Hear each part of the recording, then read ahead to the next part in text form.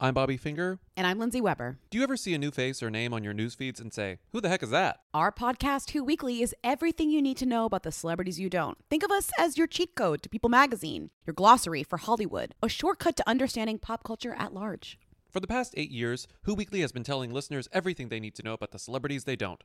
The New Yorker says we spelunk deep into the demi-monde with convivial delight. That's a direct quote. Mostly, we're going to explain to you Irish star Barry Keoghan's sudden rise to fame and relationship with a not-so-under-the-radar pop princess named Sabrina. The fake wedding Real Housewives star Cynthia Bailey had to promote a limo rental company. And why all the Gen Zers you know are talking about a guy named Benson Boone. Each episode goes deep into the biggest celebrity stories of the moment. And if you're still confused, we even have a weekly call-in episode where we answer the most burning celebrity queries. Who Weekly airs twice weekly with brand new episodes on Tuesdays and Fridays.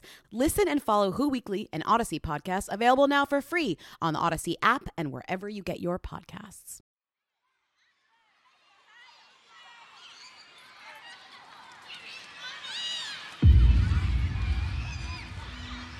It came in summer, with rising temperatures, longer days, and fresh hopes. A season that was supposed to be idyllic, especially for children, was transformed into a time of terror, of illness, of paralysis, and all too often, of death. In New York, in the middle of July 1916, amid a terrible outbreak in New York, New Jersey, Pennsylvania, Massachusetts, Rhode Island, Maryland, Wisconsin, Illinois, and Indiana, that would afflict 27,000 Americans and kill 7,000. The New York Times wrote of the real-life nightmare of a father whose son was succumbing to poliomyelitis, popularly called polio. Unable to obtain a physician, the Times reported, he put the boy into an automobile and drove to the hospital. But the child died on the way, and the doctors would not receive the body. He drove around Staten Island with the boy's body for hours, looking for someone who would receive it. The nation, too, was driving around in confusion and in grief and in panic, and would for decades to come. I'm John Meacham, and this is Hope Through History. Episode 3, The Polio Crisis. We realize we have to have a society in which on certain issues we're in the same boat. I'd see kids in wheelchairs, on crutches, the occasional empty desk of a child who hadn't made it through the summer. He was taught by his mother that there were no problems that couldn't be solved if he put his hand to the wheel. He decided he should do something about it. Roosevelt began the most successful private charity in American history, and that is the March of Dimes. The fear of polio in the United States was a factor from the late 19th to the middle of the 20th centuries. What Time Life founder Henry Luce had called the American century of power and glory, of progress and prosperity, was blighted by an ambient, even existential anxiety that an invisible virus could strike at any time. The fact that children were especially vulnerable exacerbated the enveloping sense of hopelessness. The story of polio is a very American one. An affliction that struck amid affluence, it prompted philanthropic medical research, shaped mass public opinion, played a role in popular politics, and, by dint of decades of intensive, rivalrous work, produced a seemingly miraculous vaccine that secured the nation, particularly the young, at the pinnacle of post-World War II American power. The lessons of the war against polio resonate even now. The significance of science, the centrality of concerted social effort, the abiding need for private as well as public support for great causes. This is 1949's war against infantile paralysis. The incidence of 1949 already represents an increase over 1948 of 83%. To what figure this, the worst polio epidemic in history, will take us, we do not know. We do know that we must accept this challenge of polio. It has closed the gates on normal childhood, It has swept our beaches, stilled our boats, and emptied our parks. I got polio in 1949, which was a record year. There were 40,000 cases, more than 40,000 cases. This is the author and historian Jeff Ward, who has also won 5 Emmys as a writer for documentaries such as Baseball, Prohibition, and the Civil War. My mother realized I had it and rushed me to the hospital. In my case, I dropped a bunch of comic books on the floor, and rather than bother the nurse, I decided to jump out of bed and get them. And I collapsed on the floor and couldn't get back in bed and decided I'd done something terrible and that the nurse would be mad at me. So I tried to get in by myself. And I still sometimes have dreams of pulling the sheet down because I grabbed the sheet to pull myself up and the sheet came down over me. I still remember that pretty vividly. And I spent 3 months in there at the Home for Destitute Crippled Children, which was the kind of name they put on hospitals in those days. And my mother used to cry every time she left the building when she saw the sign. First of all, in those days, they wouldn't tell you what was wrong because they thought the word polio was so frightening that it would set you back. I was 9. Then I had surgery 2 summers after that. It left me walking sort of like Charlie Chaplin. There was a special operation that they'd worked up which allowed you to transfer tendons and make your feet go forward. A lot of people were much more severely hurt than I was, and many died. But what I remember is just the complete terror. And I think the parallel with this thing now is the fear. It's hard to explain to people now how frightened parents were in this country during those summers. You know, theaters closed, the zoo closed, beaches closed when it was at its worst. Nobody fully understood it. Nobody understood how much damage it would do. Some people, my best friend and I got it the same day. He never had the slightest effect of it. And I was handicapped by it. So it was capricious, just like the current virus. And the terror was the same. The scale of this current thing is much, much, much bigger and much more dire. Polio was not unknown in antiquity. It's likely that Hippocrates confronted it, at least in passing. Sir Walter Scott suffered from it as a child in the 1770s, writing about it with characteristic brio. I showed every sign of health and strength until I was about 18 months old. In the morning, I was discovered to be affected with the fever that often accompanies the cutting of large teeth. It held me 3 days. On the 4th, they discovered that I had lost the power of my right leg.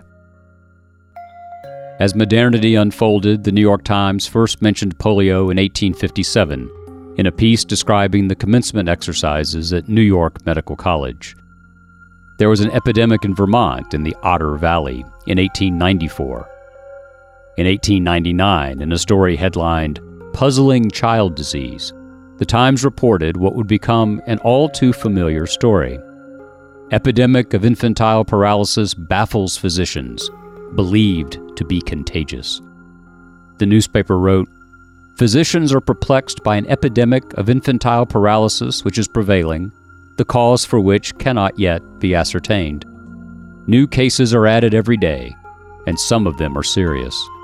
Dr. D.M. Sheedy, who has a number of cases, said today, "The disease is such an uncommon one that very little is known about it."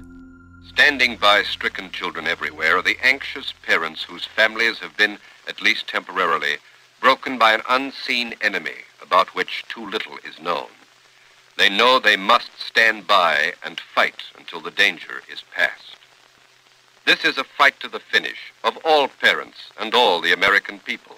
We must continue the fight with all our weapons, using every precaution to discourage contagion and the spread of infection. We have real hope for the conquest of poliomyelitis, but the siege is long and painstaking and trying.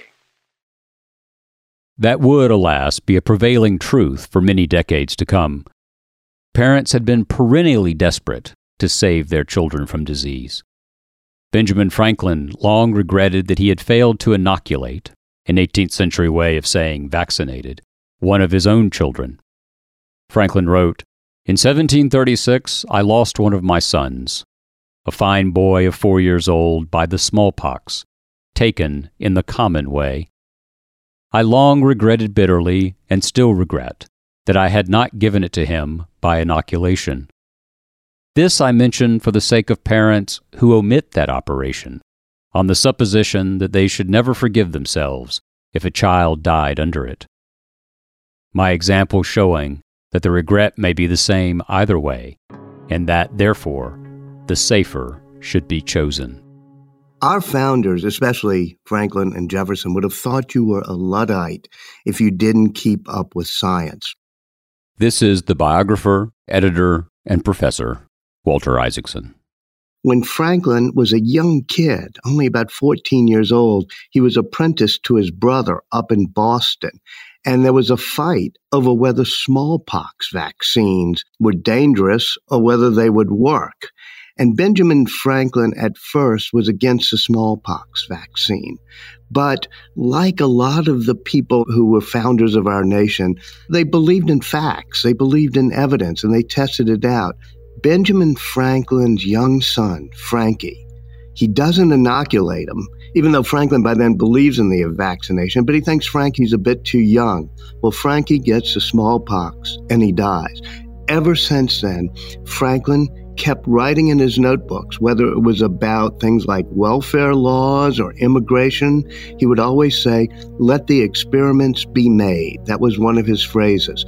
So this notion of saying, let's keep an open mind, let's let science guide us on multiple things, that begins with the smallpox epidemics we had in the 1700s. Irony suffuses the story of polio in America. As the nation grew more sophisticated, as we became a cleaner people, using soap, detergents, even cellophane, we inadvertently created a greater vulnerability to a virus like polio.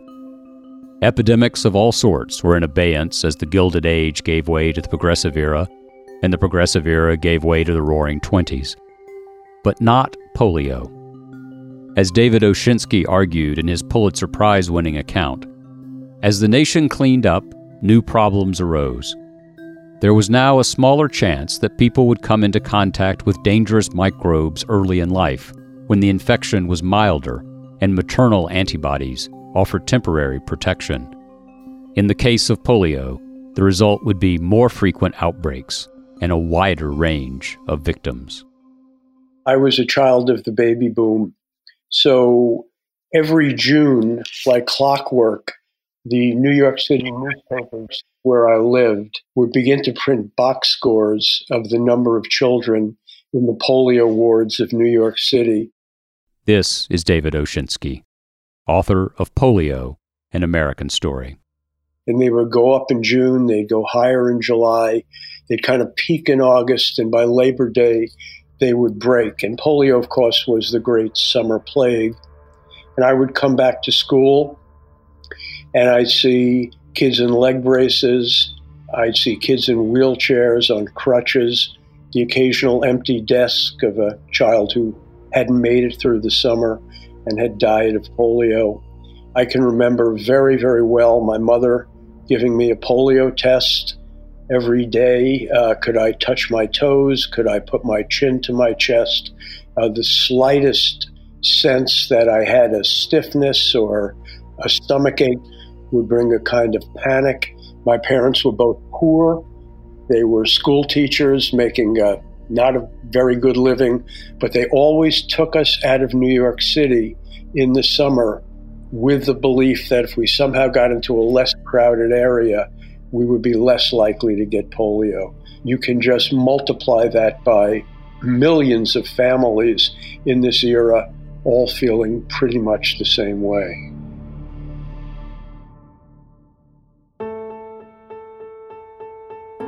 Poliomyelitis is derived from Greek, with polio meaning gray and myelion meaning marrow. The disease name evokes, short of death, its most fearsome effect: an attack on the tissue in the center of the spinal cord, resulting in paralysis. The virus was communicated by mouth, and it tended to breed in the small intestine. An invasive force, polio flourished there. Symptoms ranged from the minor, headache and nausea and fever, to the terrifying, paralysis, temporary and permanent. And in the worst of cases, death, usually when the brainstem was attacked and disabled, shutting down the lungs. It was, to borrow a phrase from our current vernacular, an invisible enemy. In 1931, there were nearly 16,000 cases and about 2,000 deaths. By 1952, there would be nearly 60,000 cases and 3,145 deaths. In those decades, there was a singular figure in American life, Franklin Delano Roosevelt, who, at 39, had been struck down by polio but refused to surrender. His leadership, after becoming president in 1933, included something that's largely lost to us today, which is understandable. The fight against the Depression and the waging of World War II rightly dominate our recollection of the 32nd president. In real time, however, his dedication was at the forefront. Franklin Roosevelt, as you know, the president from 1933 until 1945, was a polio survivor. And he spent his entire life trying to find the cure and the prevention for polio. We never found the cure for polio. There still is no cure. But Roosevelt, using his influence in the White House, his bully pulpit, Roosevelt began the most successful private charity in American history, and that is the March of Dimes. We are all engaged in a campaign which, because of special circumstances, requires that our effort shall be nationwide, unified, and continuous. You have 2 cones, please? And I'd like a diamond change, too. Are you saving him, Mickey? Mm-hmm. I'm going to give mine to President Roosevelt. The president? Why, Mickey? Yes, you see, Judy, I've got my envelope made out right here. It's all ready to go. See for yourself. Oh, I know. That's a March of Dimes, the Infantile Paralysis Fund.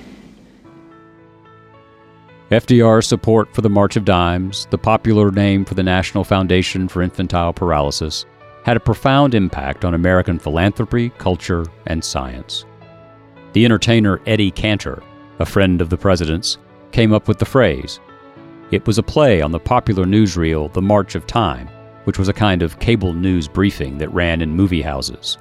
Though, to be sure, movie houses, like churches and swimming pools, would be closed during periods of polio anxiety. Roosevelt's birthday, January 30th, became a huge fundraising occasion for the March of Dimes. And the door now slides open to the right. Out comes the President of the United States. Let's listen for a moment. At the time of the birthday celebration, half of all of the funds raised in each county will be retained in trust for the chapters for local use, and the other half of the fund raised will go to the National Foundation for the national fight against infantile paralysis. I have had many telegrams today, Thanksgiving telegrams. There's one that I want to read to you from an old friend, Eddie Cantor, the comedian, the actor. May you and yours have a happy Thanksgiving. I am thankful that I can live in a country where our leaders sit down on Thanksgiving Day to carve up a turkey instead of a map. Now I believe the President really has finished his informal little talk as a host to the guests here at the Thanksgiving dinner at Warm Springs, Georgia. A complete family affair, that's certainly the spirit here, where patients in wheelchairs, lying on stretchers, sitting in chairs with their braces and their crutches beside them, prepared to attack the Thanksgiving turkey. The very fact of FDR's insistence on remaining in the arena helped change the public understanding of what were then called cripples.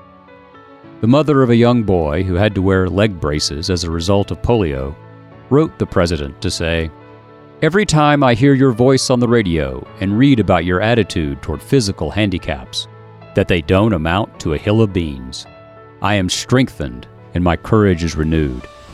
Your life is, in a way, an answer to my prayers." But let's be clear on one thing. Reflexive partisanship about matters of public health, about matters of life and death, really, is not unique to our own time.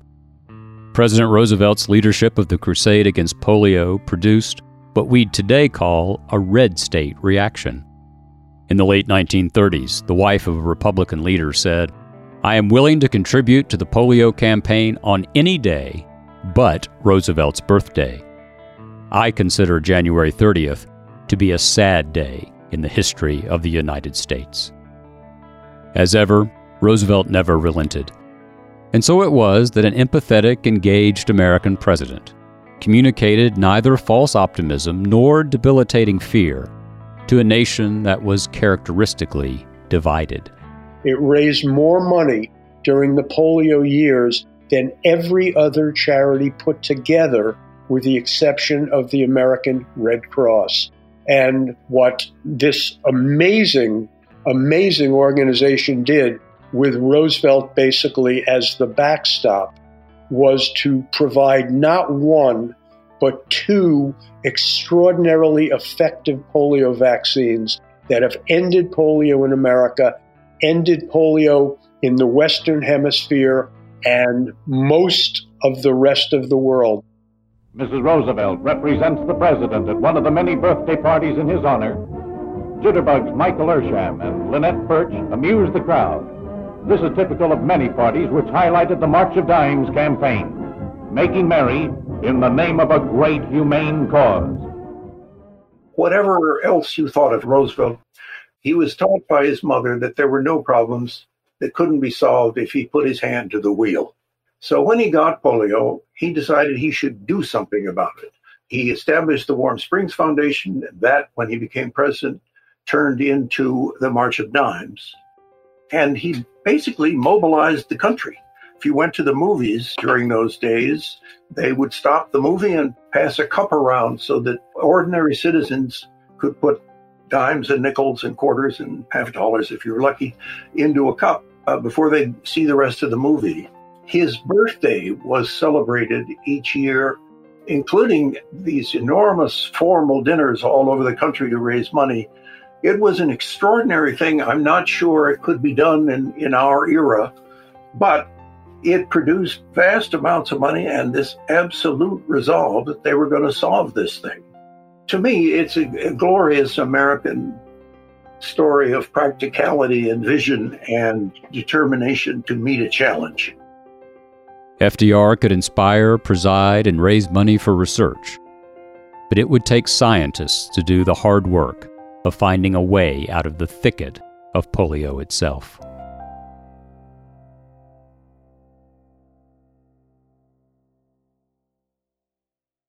Calling all pop culture enthusiasts. Are you obsessed with all things celebrity? Do you live for the drama, the laughs, and the unexpected moments that unfold on social media? Then you're going to want to tune into the Comments by Celebs podcast. Join us 3 times a week as we deep dive into every aspect of pop culture. Whether it's dissecting the latest trends or just chatting about your favorite celebs, Comments by Celebs has you covered. We have new episodes out every week. Follow and listen to Comments by Celebs on the free Odyssey app or wherever you get your podcasts. I'm Lauren Sherman, the writer behind Puck's Fashion and Beauty Memo line sheet, and I'd like to welcome you to my new show, Fashion People. On every episode of Fashion People, I'll be talking to insiders about the stuff we're all whispering between the press releases, from M&A rumors to celebrity stylist dish to the future of legacy media. Be sure to follow and listen to Fashion People, a presentation of Odyssey in partnership with Puck, available on the free Odyssey app or wherever you get your podcasts.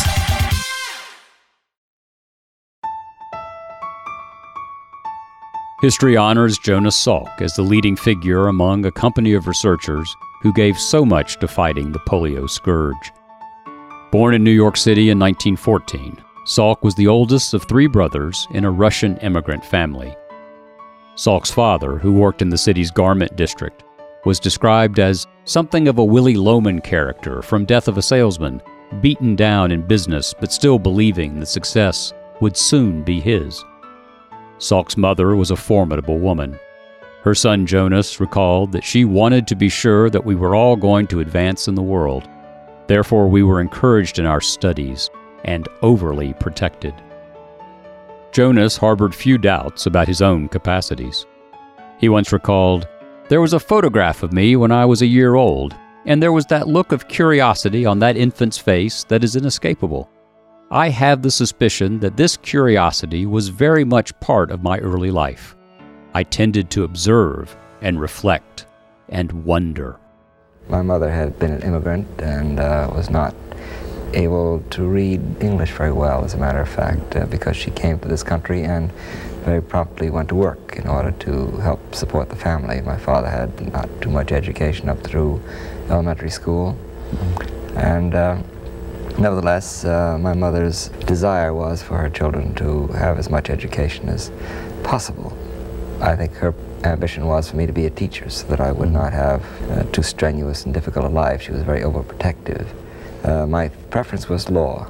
Medicine was my choice, and at least I did not do what she wanted nor what I wanted, but something else.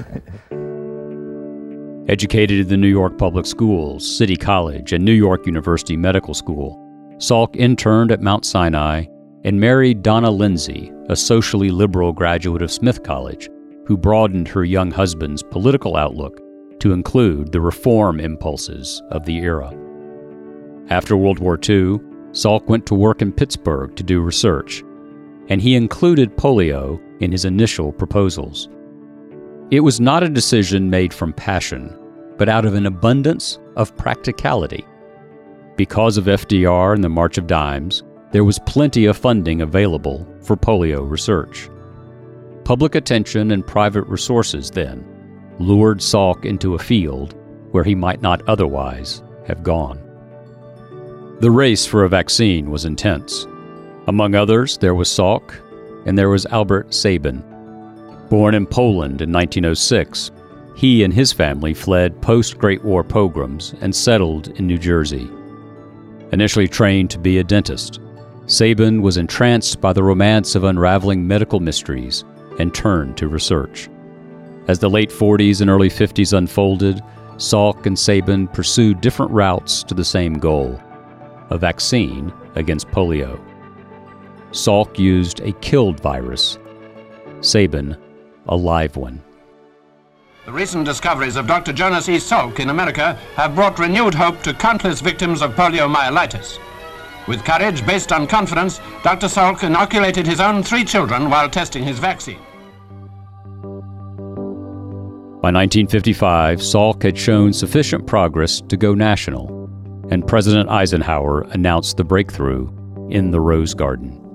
I should like to say to you that when I think of the countless thousands of American parents and grandparents who are hereafter to be spared the agonizing fears of the annual epidemic of poliomyelitis, when I think of all the agony that these people will be spared as they see loved ones suffering in bed, I must say to you, I have no words in which adequately to express the thanks of myself, all the people I know, and all 164 million Americans, to say nothing of all the other people in the world that will profit from your discovery. I would think of all the things we must bear in mind is really the sanctity of science. As vaccines began to roll out and as antibiotics were developed, that people had enormous faith in scientific elites and in the promise of science, and they were willing to take chances because of that. And I think what we have lost over time is the sense of responsibility and also the feeling as a community that we are all in this together and that we are led by good science. You want to be skeptical in some areas, but more fully than that, when the beauty to me of the entire polio experiment is that this was a community effort. These were people getting together, raising money privately, giving their children to the largest public health experiment in history. We had an enormous sense, I think, at that time of both community responsibility in the protection of our children and kind of faith in science that if we provided the resources, they would somehow provide the safety that will allow us to function as a human community. Eisenhower had a phrase that he used often, which he called "my wonderful scientist." So he creates NASA, he creates the Defense Advanced Research Projects Agency, DARPA, and he loves bringing his scientists into the White House to discuss problems. It was a national fight against polio, and because it was funded nationally by things like the March of Dimes, as well as the government, as well as foundations, as well as drug companies that agreed to share the intellectual property, everybody could get the polio vaccine when it came out, and we all lined up for it. And of course, Salk didn't even patent the vaccine. Who owns the patent on this vaccine? Well, the people, I would say. There is no patent. Could you patent the sun? He said, can you patent the sun? You shouldn't be allowed to patent things that are natural and helpful like that. I think that's a lesson we learned here in New Orleans during Katrina, which is when the levees broke, we were all in the same boat. Whatever neighborhood, whatever zip code you were in, we were all having to float in the water together, row in the water together. And then when the waters receded and the earth began to heal, we had to build a society in which if any neighborhood flooded, all neighborhoods would flood. Well, this is even more the case with a pandemic. We realize that in terms of healthcare, in terms of sick leave, in terms of so many other things, we have to have a society in which on certain issues, we're in the same boat. It just means that you have to say there's certain things that are the common good, and part of the common good is public health.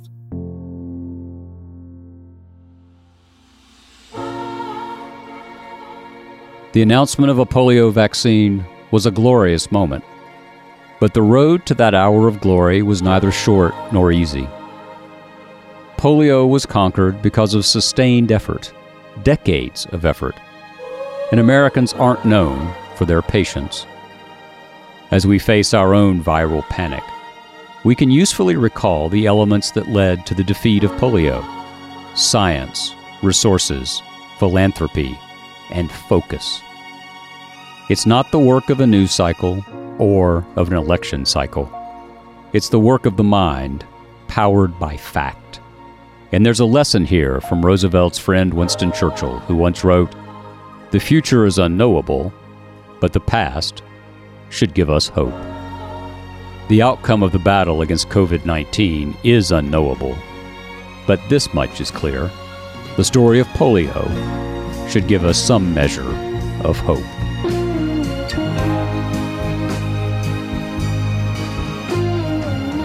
On the next Hope Through History, Americans fear the nation is on the brink of nuclear war.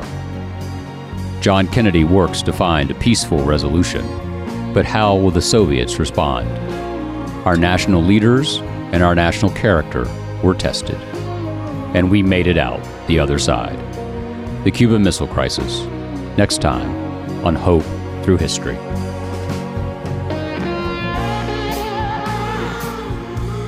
Thank you for listening to Hope Through History, a production of Cadence 13 in association with History.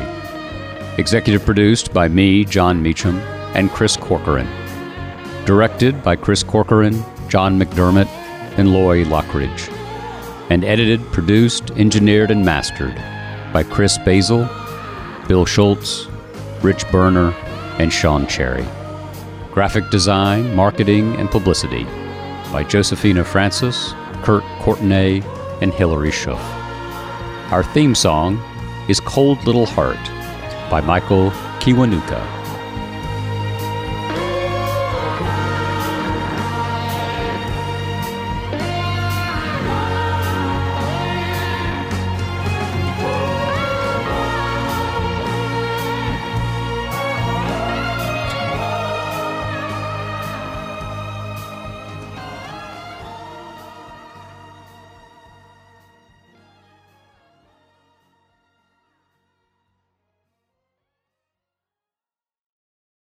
They said it couldn't be done, They say it bordered on impossible. When someone says I can't do something, I usually agree with them. And now, against all odds, this completely mediocre comedy podcast has done the unthinkable. They got listeners. We got listeners! No way. Amazing! Now available on the Odyssey app or wherever you listen to podcasts. I'm so happy we're at Odyssey now. Oh my God, they're amazing. The Commercial Break Podcast. You heard it here last.